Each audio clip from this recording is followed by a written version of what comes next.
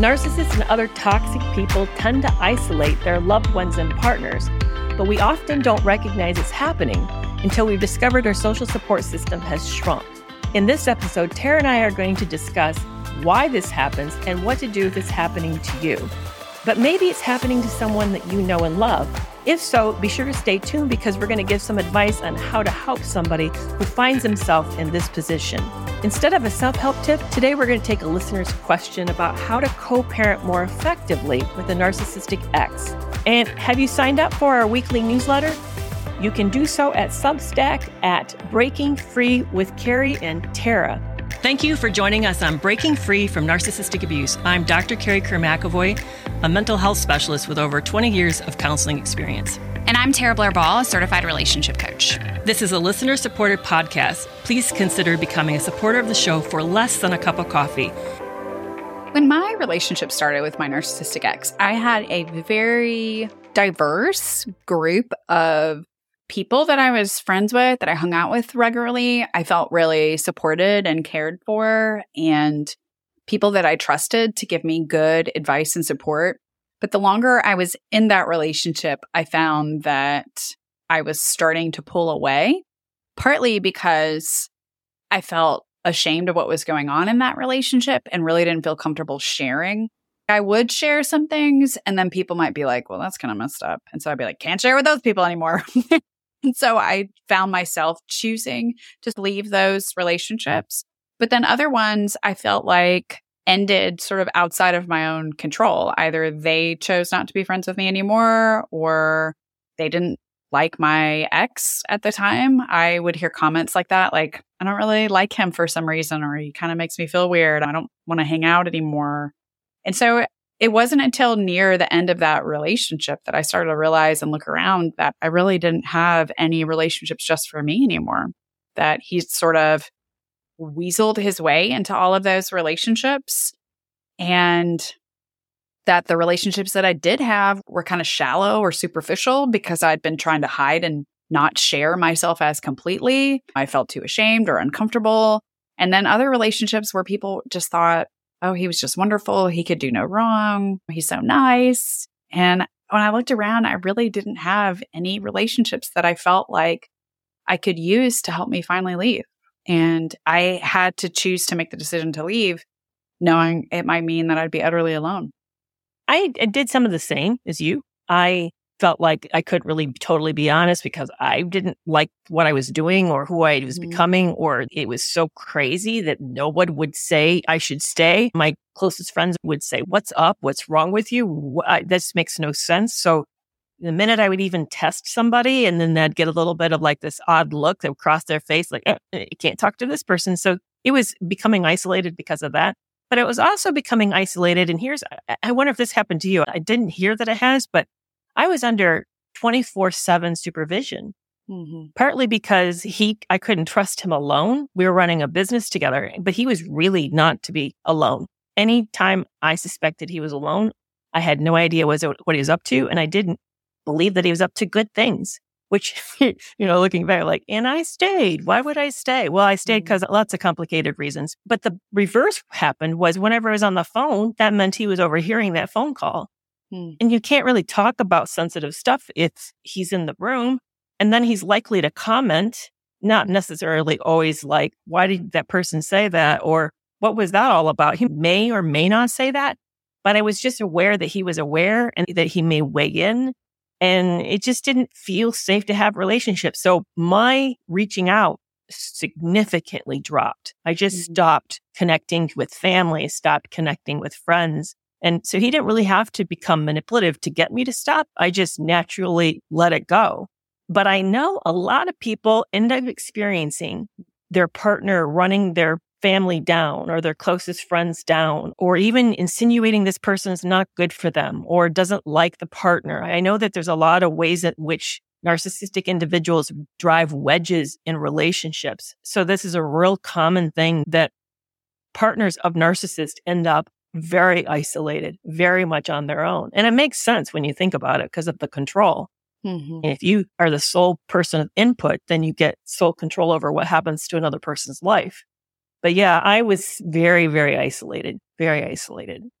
Yeah. And I think it makes, for one, our inability or discomfort in sharing what's really going on with other people also makes it really isolating too. Because when we may try to leave, which was in my experience, when I finally did try to leave and started just like openly sharing, really just trauma dumping on everyone around me, like, this is what's happened. This is what you didn't know about. Please help me. Nobody believed me. They just thought I was like making it up. They're like, you and I have known each other for years and you never told me. And those are people who are not safe for abuse victims to be friends with. Those are people who are not informed on what it's like to be an abuse victim or have never been an abuse victim themselves. I know today what it's like to be in that relationship where I could not share. I was so uncomfortable. I felt responsible. I couldn't, And so I get what it's like to finally get to the end of that relationship and finally feel kind of free to share what had really happened. And then so frustrated when we're sort of gaslighted by the other people around us who minimize that, invalidate it. You never told me. It must not have been that big of a deal. Why are you making a big deal of it now? And that secondary gaslighting, man, that's painful. Like it rocked my world because I thought once I really share this stuff, these people will have my back and they'll help support me leave. No, that was the work of the narcissist in that relationship, is that he had really created such a net for himself. And I didn't have that for me.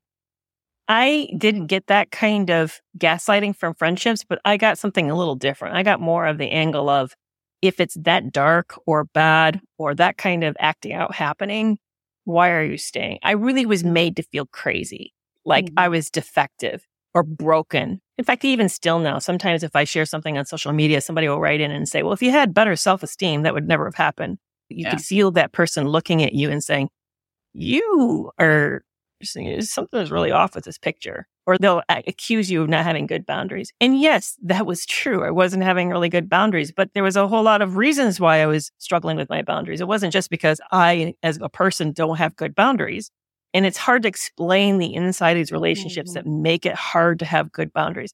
Here's the other thing that isolated me too. I wanted to keep my options open. And I knew that if I start telling people, say that I just had this conversation with my middle son, who's now is a roommate of mine. And at the time I started that relationship with a narcissist, he was a roommate of mine at that point too. And I remember coming home from the honeymoon, knowing now that my ex had been cheating. I just found out. And I remember going downstairs and looking at the light in his room and thinking about going and talking to him. But he was 24 at the time, 23. That's young. I knew he'd never been in a relationship. And I also knew if I tell one of my sons that my new husband had been cheating on me, they're going to pit sides. They're going to I need to talk to him. And I couldn't imagine where that was going to go. I even thought about talking to my sisters at the time. Again, everybody would want to protect me. But what happens if I decide I want to make this relationship work? Then they're going to look at me and say, we went to bat for you over this and you're now going back. I don't get it. I just had this happen. One of my club members is going back and trying with her husband and is asked to step out of the club. There's a part of me, it's like, I hate to hear that because I've known enough what she said to realize that I'm worried for her and I'm worried about the likelihood of this succeeding. But I also know that I've been there. And sometimes we need to do that. That's part of the recovery process, is to give every chance possible till we're clear this is not going to work. And then we then can move on and do something next. But not everybody knows how to do that with us and to give that kind of space for us. So that's the other thing that isolated me. I just knew that people would take sides and I couldn't bear that. Absolutely. To me, the topic has two folds. What do you do if you're the person who's in it and you look at your life and you think, wow, I don't really have a good support system anymore. I don't even know who I can talk to or what I should talk about. What should I do? How do I improve that? Maybe they don't really have a healthy support system. Maybe their assessment's valid. Or maybe they do actually have a good support system, but they're scared to know how to lean into it. So I think we could address that. But I also think there's another piece to this, and that is talking to those who are loving someone who's in a bad relationship and they want to know how to show up. How can they show up in a more useful, helpful way? So I kind of see two different listeners who may be wanting advice here. Let's talk about the first group first. If we find ourselves isolated, what should we do?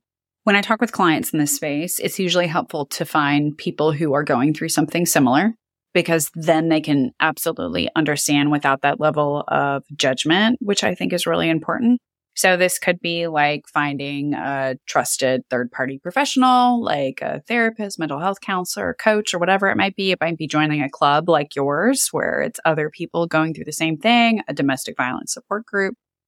We're wanting people who can have a level of understanding and empathy, because I think that's necessary. That was absolutely necessary for me, is that I needed people who could understand. It wasn't just that they had empathy, but that they had a level of understanding because they've been in it. So getting that would be important, is looking for that, because there are support and resources if we start looking for it, even if it's just online. One of the things I did was I started looking for Facebook online groups.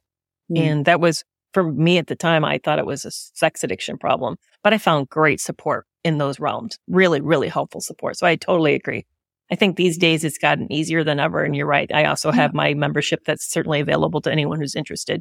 I think the other challenge is, if we have a healthy support system, but we're scared to lean into them, is I find that the best way through it is to ask for what I need, to be clear about that, to start the conversation with, hey, I want to talk to you about something really, really hard.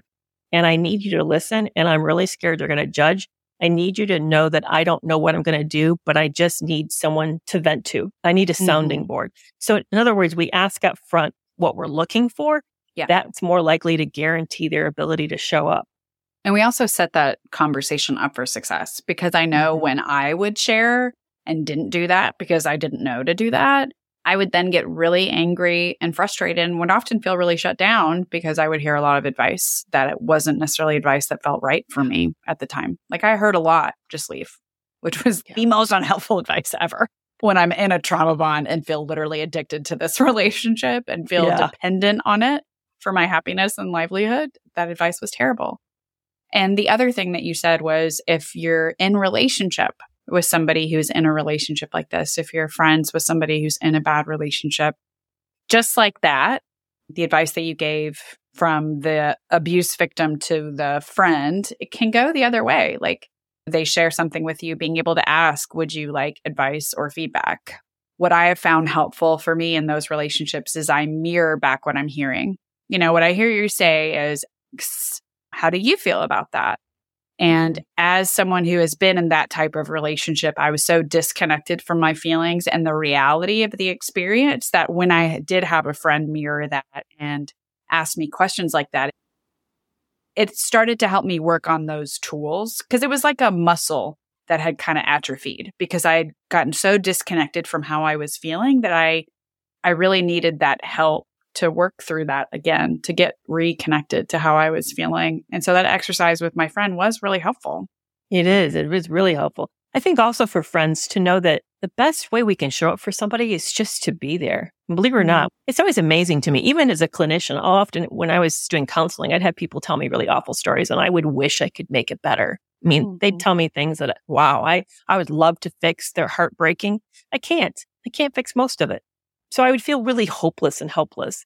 What I know, and this is what I appreciate as a clinician and knowing as somebody who's gone through really hard things, is just having someone create the safety for me to spill this stuff, to feel like I can be myself and not have to put on a show or put a front up, is such a relief. That just to be that safe space, that listening support, is an enormous and magnificent gift that you're giving somebody. Yeah. It's really beneficial. And I think the other thing, and this is how I often give help, because sometimes I do have a suggestion, but I find that if I frame it instead of, you should try this, or why are you not doing that, to say, when I'm in this situation, this is the things I might think about, or I've tried, and this is how it worked for me. And then by giving it more from a standpoint of myself, I'm giving them the option to either pick it up and try it or not, because it's optional. And I'm only reflecting from myself. I'm not telling them what to do. And I think that's the other really hard part, is that maybe those who've not ever been in a narcissistically abusive relationship don't appreciate that those who are in it feel controlled all the time. We feel we've lost most of our autonomy. I mean, I couldn't even hang the clothes right. I was being told how I should put stuff into the kitchen refrigerator, that I wasn't stocking the refrigerator right. So when you're at that level of control, you're exhausted from people's input. So when someone just offers it from their perspective, it's such a relief, because then I know I have the ability to not take it if it doesn't work, because nobody's going to know the ins and outs the way that you know the ins and outs of your own life. I could make 100 suggestions that might be great suggestions, but for you personally would never work. In 12-step fellowships, we call that sharing experience, strength, and hope. And I think it's also beneficial that even if we aren't in or have not ever experienced an abusive relationship, to imagine it from that perspective of like, how would we think about or do or react if we were in that specific situation our friend is? Being able to say something like, not just when I was in it, or if I heard that, I might feel blank, being able to apply it from that way so they can see it from a somewhat distanced place. I think that's a valuable tool. It absolutely can be. Yeah. It's really helpful. And then the thing that I also find hard as a listener to it is that it is easy to have strong feelings. Oh, yeah. What we're hearing is rough stuff. It's gut-wrenching stuff. It makes us angry, makes us feel really sad too and broken for this person. And we don't like that. And I think, but realizing that we can feel those things, but it doesn't mean we have to fix it because we feel it. That we can allow that to be another person's experience. You and I just talked on a previous episode about when you hear someone even threatening to harm themselves. And we said, you're not responsible for what somebody does or doesn't do. That's their responsibility. The same goes for this. We can hear people say heartbreaking things or even make choices we would never personally choose, but that's not our life. And we don't need to do anything with that. We can I wouldn't do that. I wouldn't put up with that, or I wouldn't want to live like that, but it isn't my life.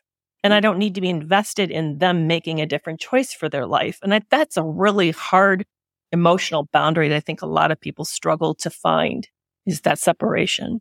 Yeah, that's absolutely one I have to enact for myself, is looking at, okay, I am investing so much time and energy into thinking about this person and what's going on in their lives. What am I avoiding looking at in my own life? And I'm sure you experience this too, is that when I am addressing something that I need to address, when I'm doing the work that I need to do, I really don't have a lot of time to sit there and wonder what other people are doing with their lives. It doesn't mean that I love them any less. I have had friends go through heart-wrenching things, and it doesn't mean that I don't love them. It doesn't mean any of that. But it does mean that sometimes for me personally, and, codependency is absolutely my default. That's what I always go to when I'm stressed, overwhelmed, or dealing with something I don't want to deal with. That is what I go to, is that I get busy or spend a lot of time looking at what other people are doing so I don't have to look at me. Because that's the other part where I may not want to be accountable for my words or actions or something that's going on. And so I really have to spend a lot of work today just at looking at me. It does act as a bellwether of warning when we get overly invested about another person's life. It's an indication that we are not addressing either our own vulnerabilities in that area or our own woundedness in that area.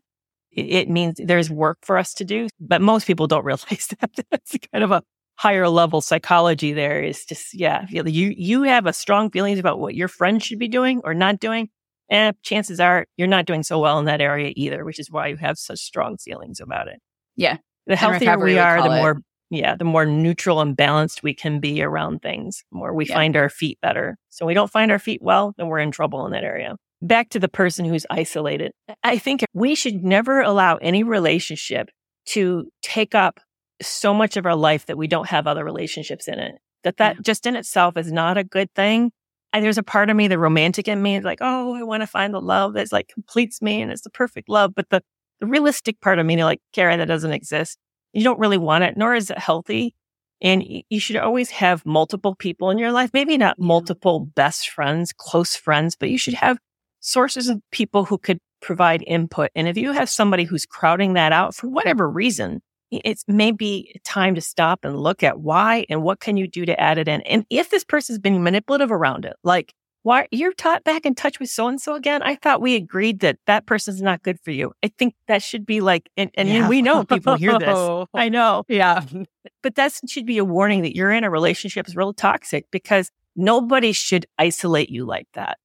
Mm-hmm. Absolutely. And we have to look at how subtle it can be, because I absolutely had people isolate me from relationships because it was good for me. You know what I mean? They would tell me that person is so toxic, that person is so unhealthy. Look, they're competing with you. And those were all ways to get me to start to judge that relationship and start to sort of step back when that's absolutely the opposite that I should have been doing. And I think it's important to look at the pattern because our partner can absolutely see if a relationship is negatively impacting us. And if they see that, it's awesome that they would voice that to us. But if it's a pattern that every time we have a close, intimate relationship, they somehow want to bring up the problems that there are with that other person or really look at their defects and point them out to you or whatever, it might be time to really evaluate, like, is my partner standing up for me and doing this out of care, back to that intention piece, or are they doing it because they want to isolate me because they're actually an abuser? So we've got to look at that overall pattern. Yeah, absolutely. You're absolutely right. Absolutely.